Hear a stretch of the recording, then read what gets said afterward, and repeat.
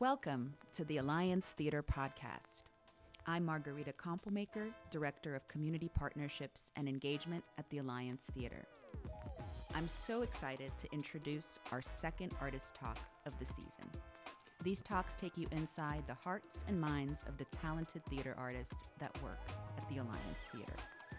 The voices you hear may be different, but our commitment to impactful and progressive storytelling has never been more connected. In this episode, you will hear from two artists currently working on the Alliance's production of Everybody: costume and scenic designer Liang and co-director Tinashe Kajese-Bolden. And this is a conversation between two longtime collaborators, so it is soulful and playful and fun. And you'll hear them talk about what growing up in a Zimbabwean American family in the case of Tinashe and an Asian American family in the case of Lex has taught them about reading a room and working as BIPOC artists. You'll also hear them talk about a new meaning of human in human resources as theaters across the country navigate a different political and cultural climate, and what working together on Everybody has taught them about everybody and also themselves.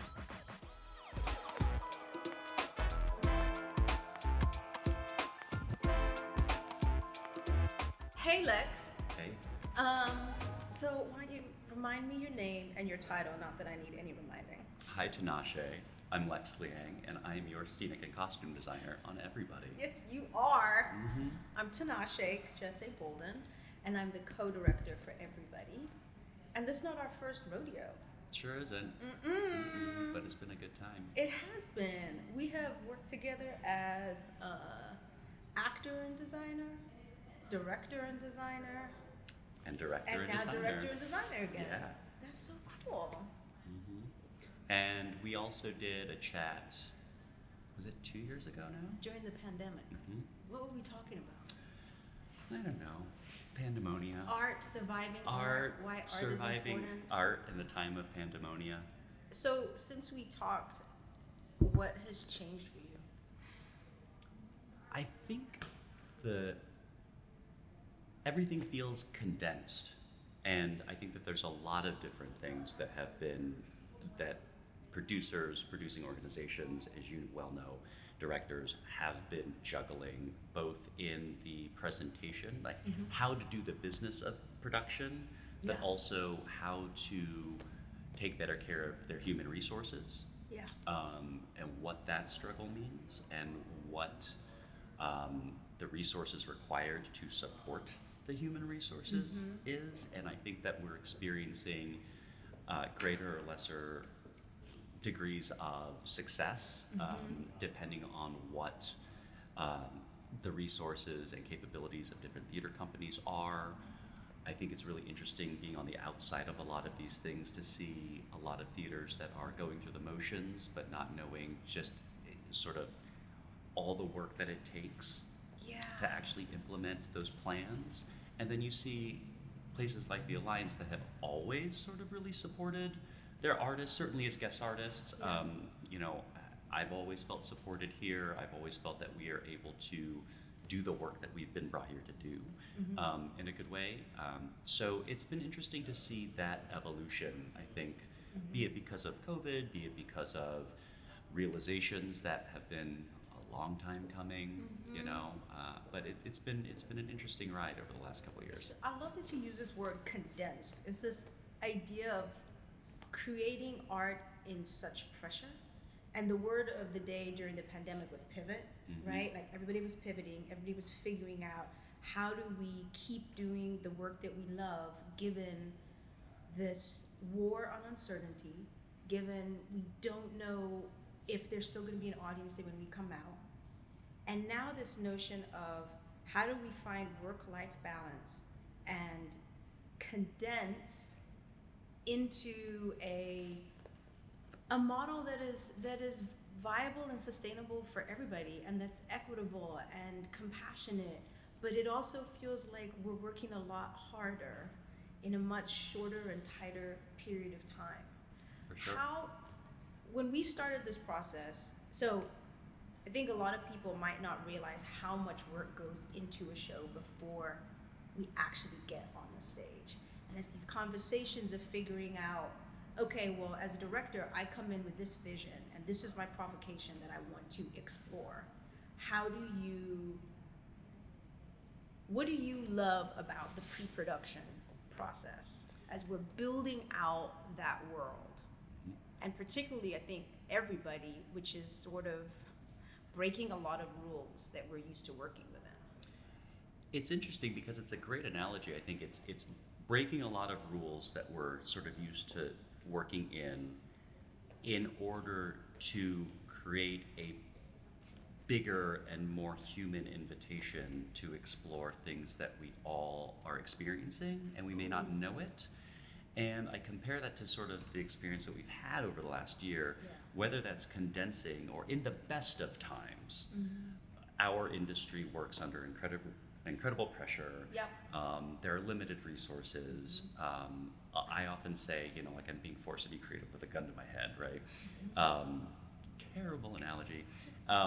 And now with the understanding of looking after each other better and pivoting and reducing the work time in a theater, right? So we're trying to do away with 10 and 12s. We're trying to change industry standards. Because let's face it, some of those standards were terrible, right? Yeah. I mean, we've been, and we've grown to love it. We've grown used to it because it's what we know. But I think the last couple of years has given us an opportunity to take a step back and gain some different perspective and come back with a different approach, with a safer approach, with a more human approach to what it is that we do. But it's condensing, the time, the effort, the resources in trying to do that. And for everybody, what was great about working on this is, you are exploring all of these themes and tenets of real life and everything that we all experience in a really beautiful, hilarious, and heartbreaking way, and using different storytelling methods, right? That are really exciting, but also produce their own challenges. Right. And I think for those folks who are going to experience the show that you and Susan conceived and that I was able to help you create visually, it's a different approach to all of these things that maybe some of us have been too scared to think about, or particularly in the last 2 years. Doing that in a world of different rules, an industry of different rules, has provided its own challenges. But I think it was a really great project in which to start facing those challenges, because I think the realization is that the story is one that's really important to tell and experience.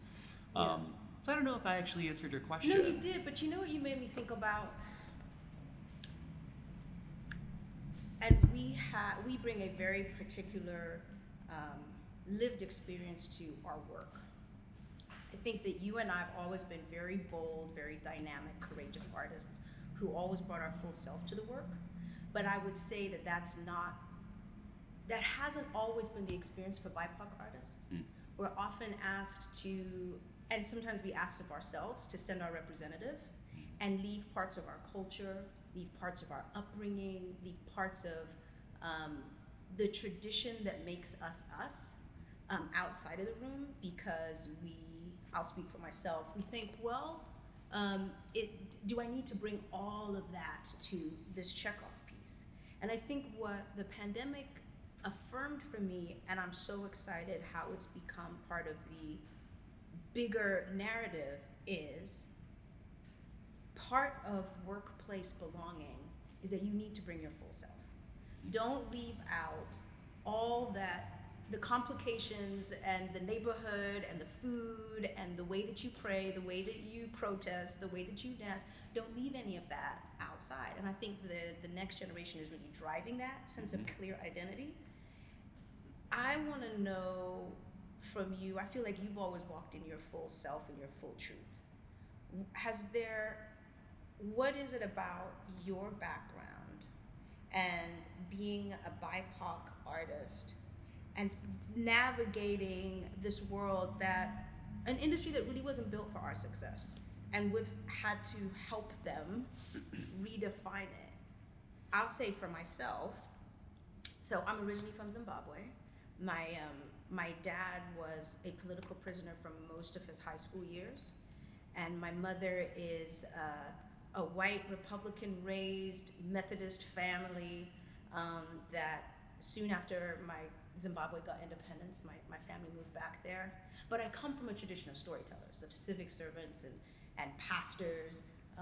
So storytelling was actually the common ground that I stood on in a household of sometimes conflicting cultures, sometimes different beliefs of how children are raised, of how culture is dispensed and talked about in our household. And so I really didn't realize how much I used my ability to entertain, to de-escalate arguments, to weave together family that was from the States and family from Zimbabwe.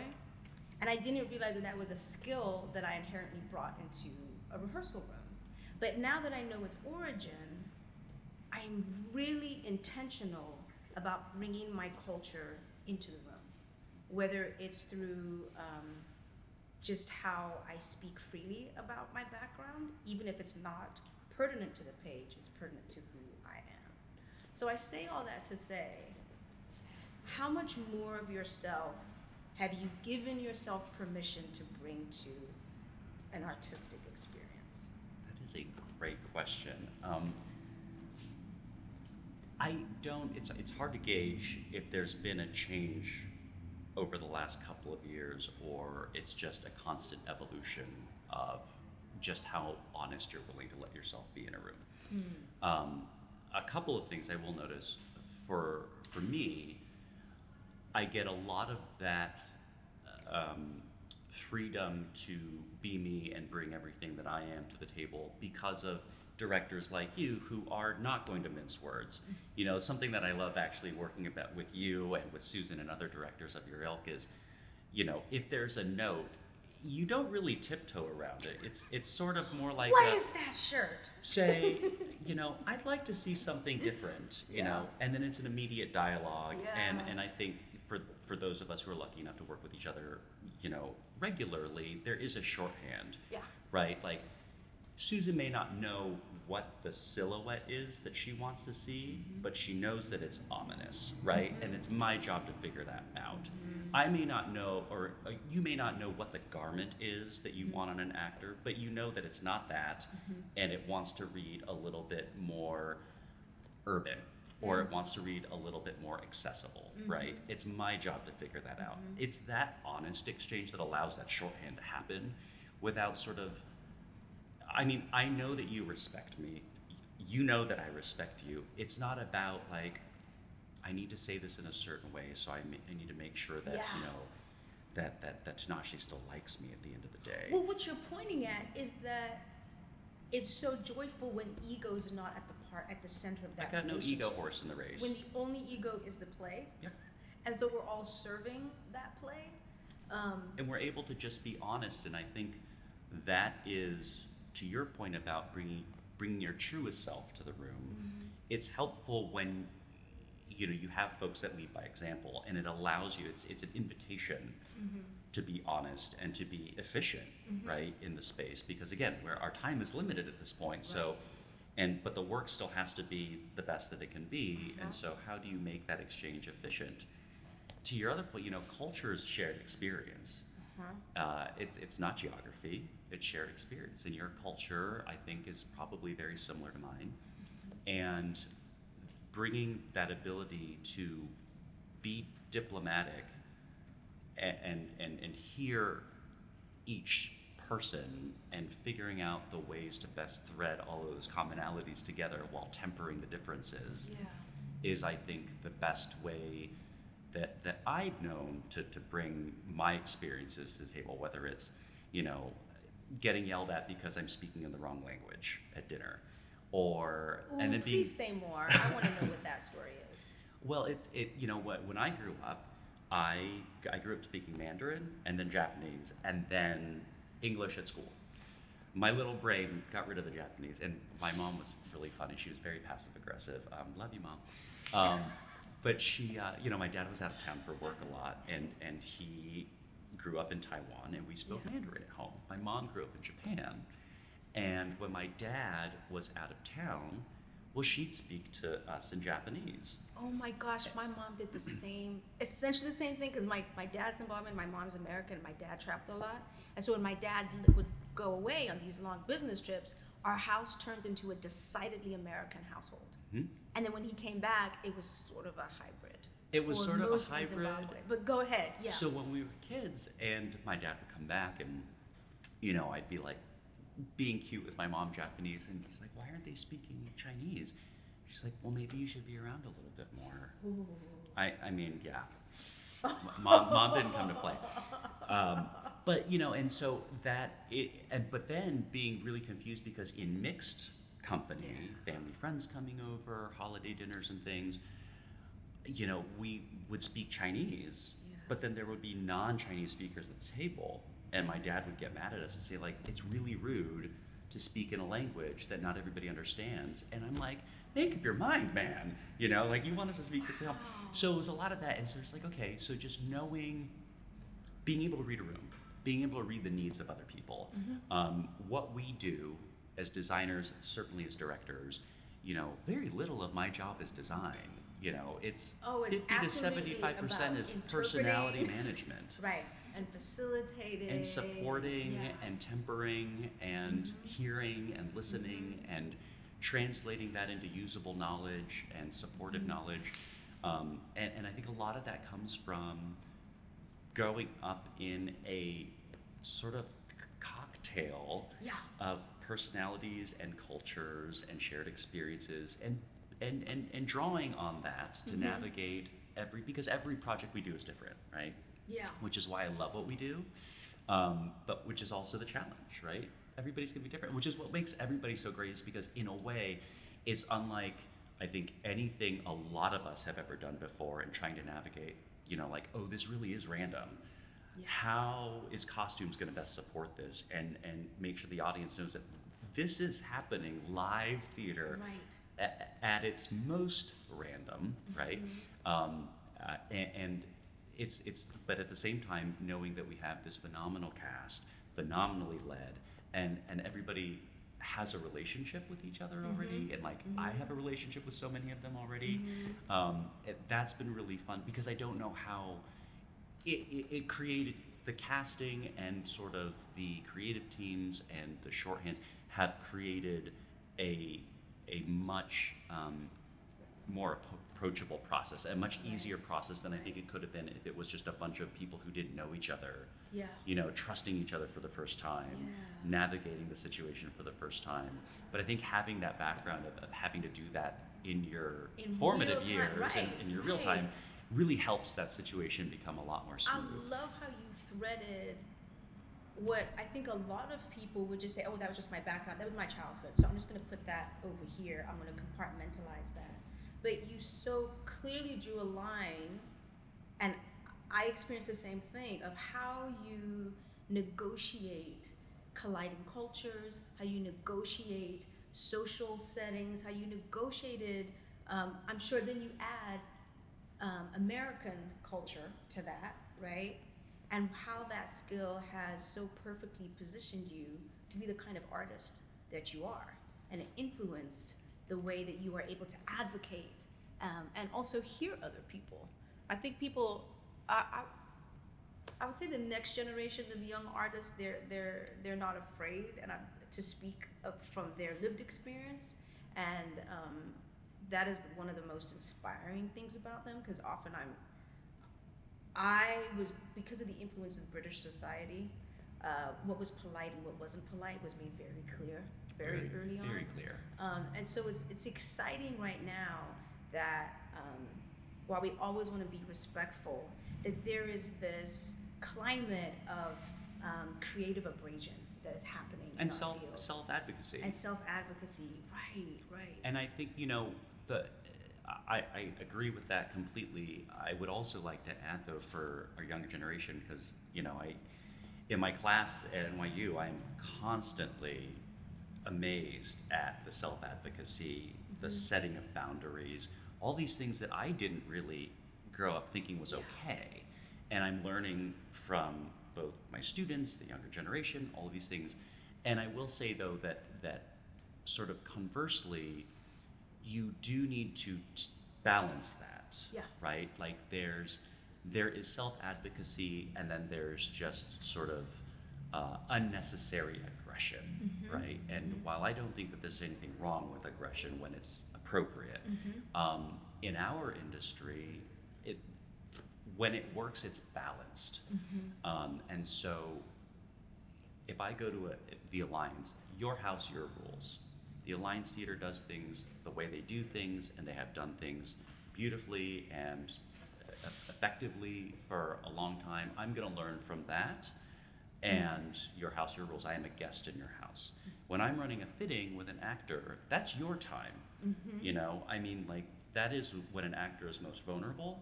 That is when an actor should feel most comfortable to share their feelings about character, their personal needs, to bring the best performance forward. It's my job as a costume designer to hear those things and to support those things as best I can.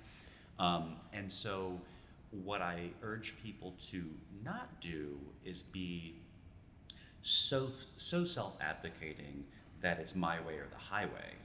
And to know when you have to be generous and patient, and give space to other people, and so it's a give and take, right? But I think that balance is really important to find.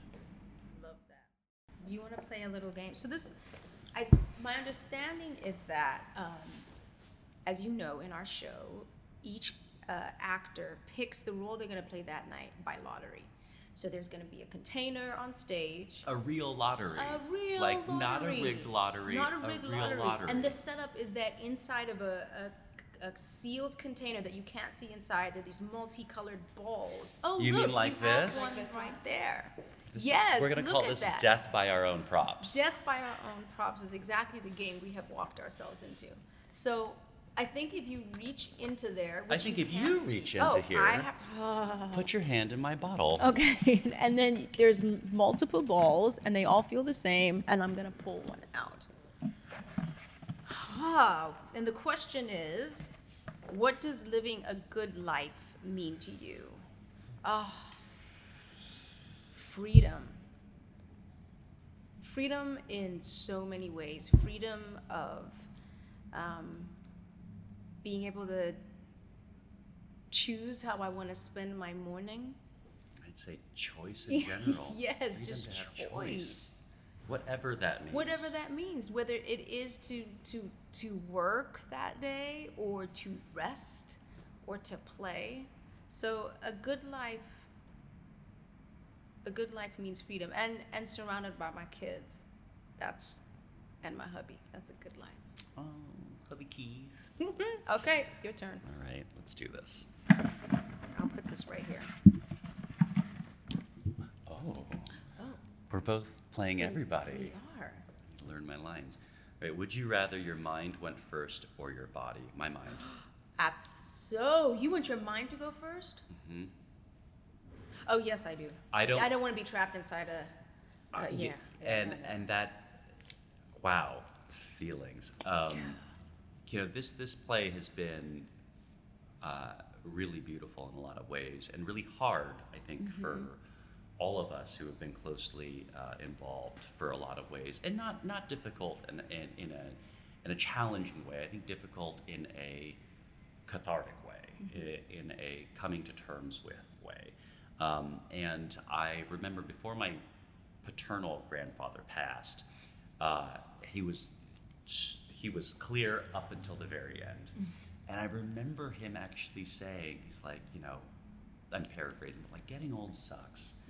And the worst thing is knowing that your body is betraying you. And we talk about that in the show too. And this body's just meat, but like all of the electricity and the life and the love and the feelings and all of the things that happen up here and here are still happening, even though, you know, your body is failing. So I don't want to know that my body's failing. That's so I would true. just love to walk down the street naked and sing random songs and not care, because why not? Yeah. It doesn't matter. None of it matters. Okay, I'm next. Okay, I'm not looking. Oh, you What got is your blue ball. superpower and what is your kryptonite? My superpower is my curiosity. My kryptonite, emails. Death by email. Oh. I'm not even going to expand on that. Let's That's what it is. that little red dot. No, Just no. anxiety. Your turn. All right. I dare you to answer with one word, whatever Are it is. there only white and blue balls in here? What was you dare me to answer with one word? One word. You have to read the question and then answer. Oh, I don't know if it's going to steer people down the wrong path or think differently. Whatever. Everybody knows I like my likes. Biggest self-care tool that protects you from burnout: alcohol. I love it. Okay. I love a cocktail. It's just, you know, in moderation, but No, it's real. because I know the day's over. Yeah. You know what I mean? Like, and it's ritualistic, and it's relaxing. It's and relaxing. Yeah, and again, like, I know that I'm not going to answer any of those emails after I've had a cocktail, because it's just not going to do anybody It's like any the favors. North Star at the end of the day. I know how to turn off. Hello. Fill it up, turn it off. I love that. Okay. Oh no! Oh no. It's called Suzanne. The cop's Okay. broken. Oh, I got a green. Okay. I get a green. One word. What is a quote you're living by right now? Okay, that can't be one word.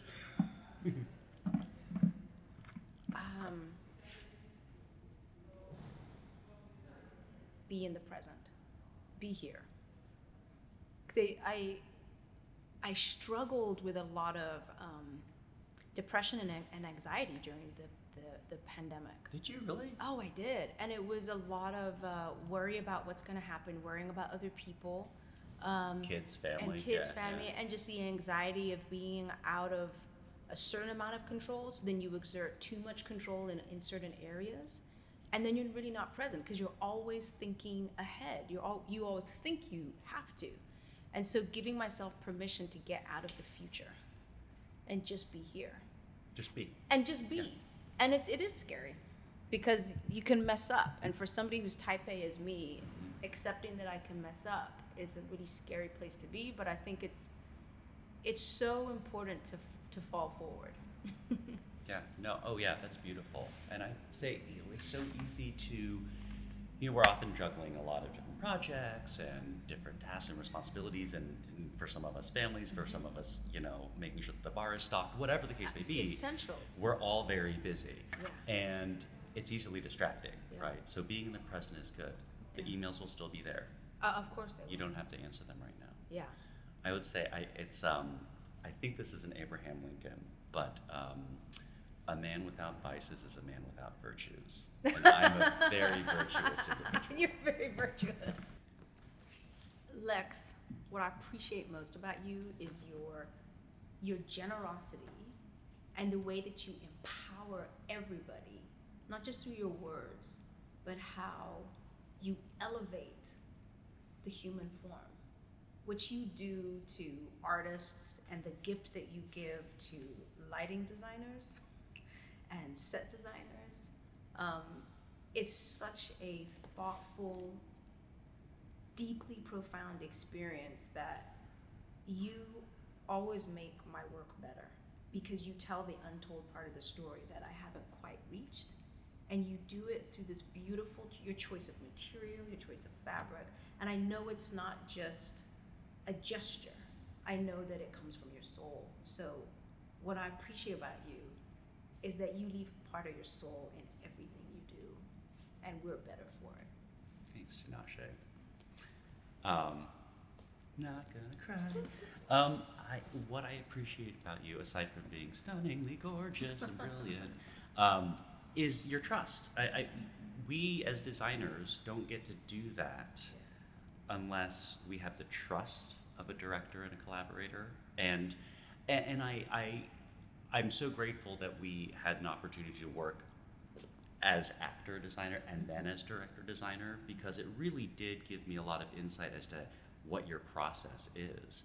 And, you know, as an actor, you collaborated with me as your costume designer, as a director would. You know, it was thoughtful, and it was not you know, personal need. It was character driven. It was thought based. It was storytelling. You know, and your notes are always specific and strategic, and you invite us in with our expertise in order to better the project in a way that is totally trusting, and is an invitation to the table, you know, to be as honest as possible and to be as give, and it really does, is a driving force to wanting just to give more and to leave a part behind. So thank you for always being so trusting.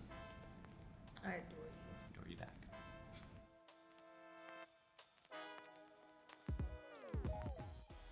Wasn't that an inspiring conversation? I hope you all enjoyed it as much as we did. And please join us for the performances of Everybody, which are running now until October 2nd on the Coca-Cola stage. And if you're interested in more great discussion, we have a post-show series of conversations following select performances of Everybody in partnership with the Center for Ethics at Emory University. Join us in the North Alcove Bar for a comedian and philosopher walk into a bar. For show tickets and information, visit alliancetheater.org. And join us for the next episode of the Artist Talk series, part of the Alliance Theater podcast.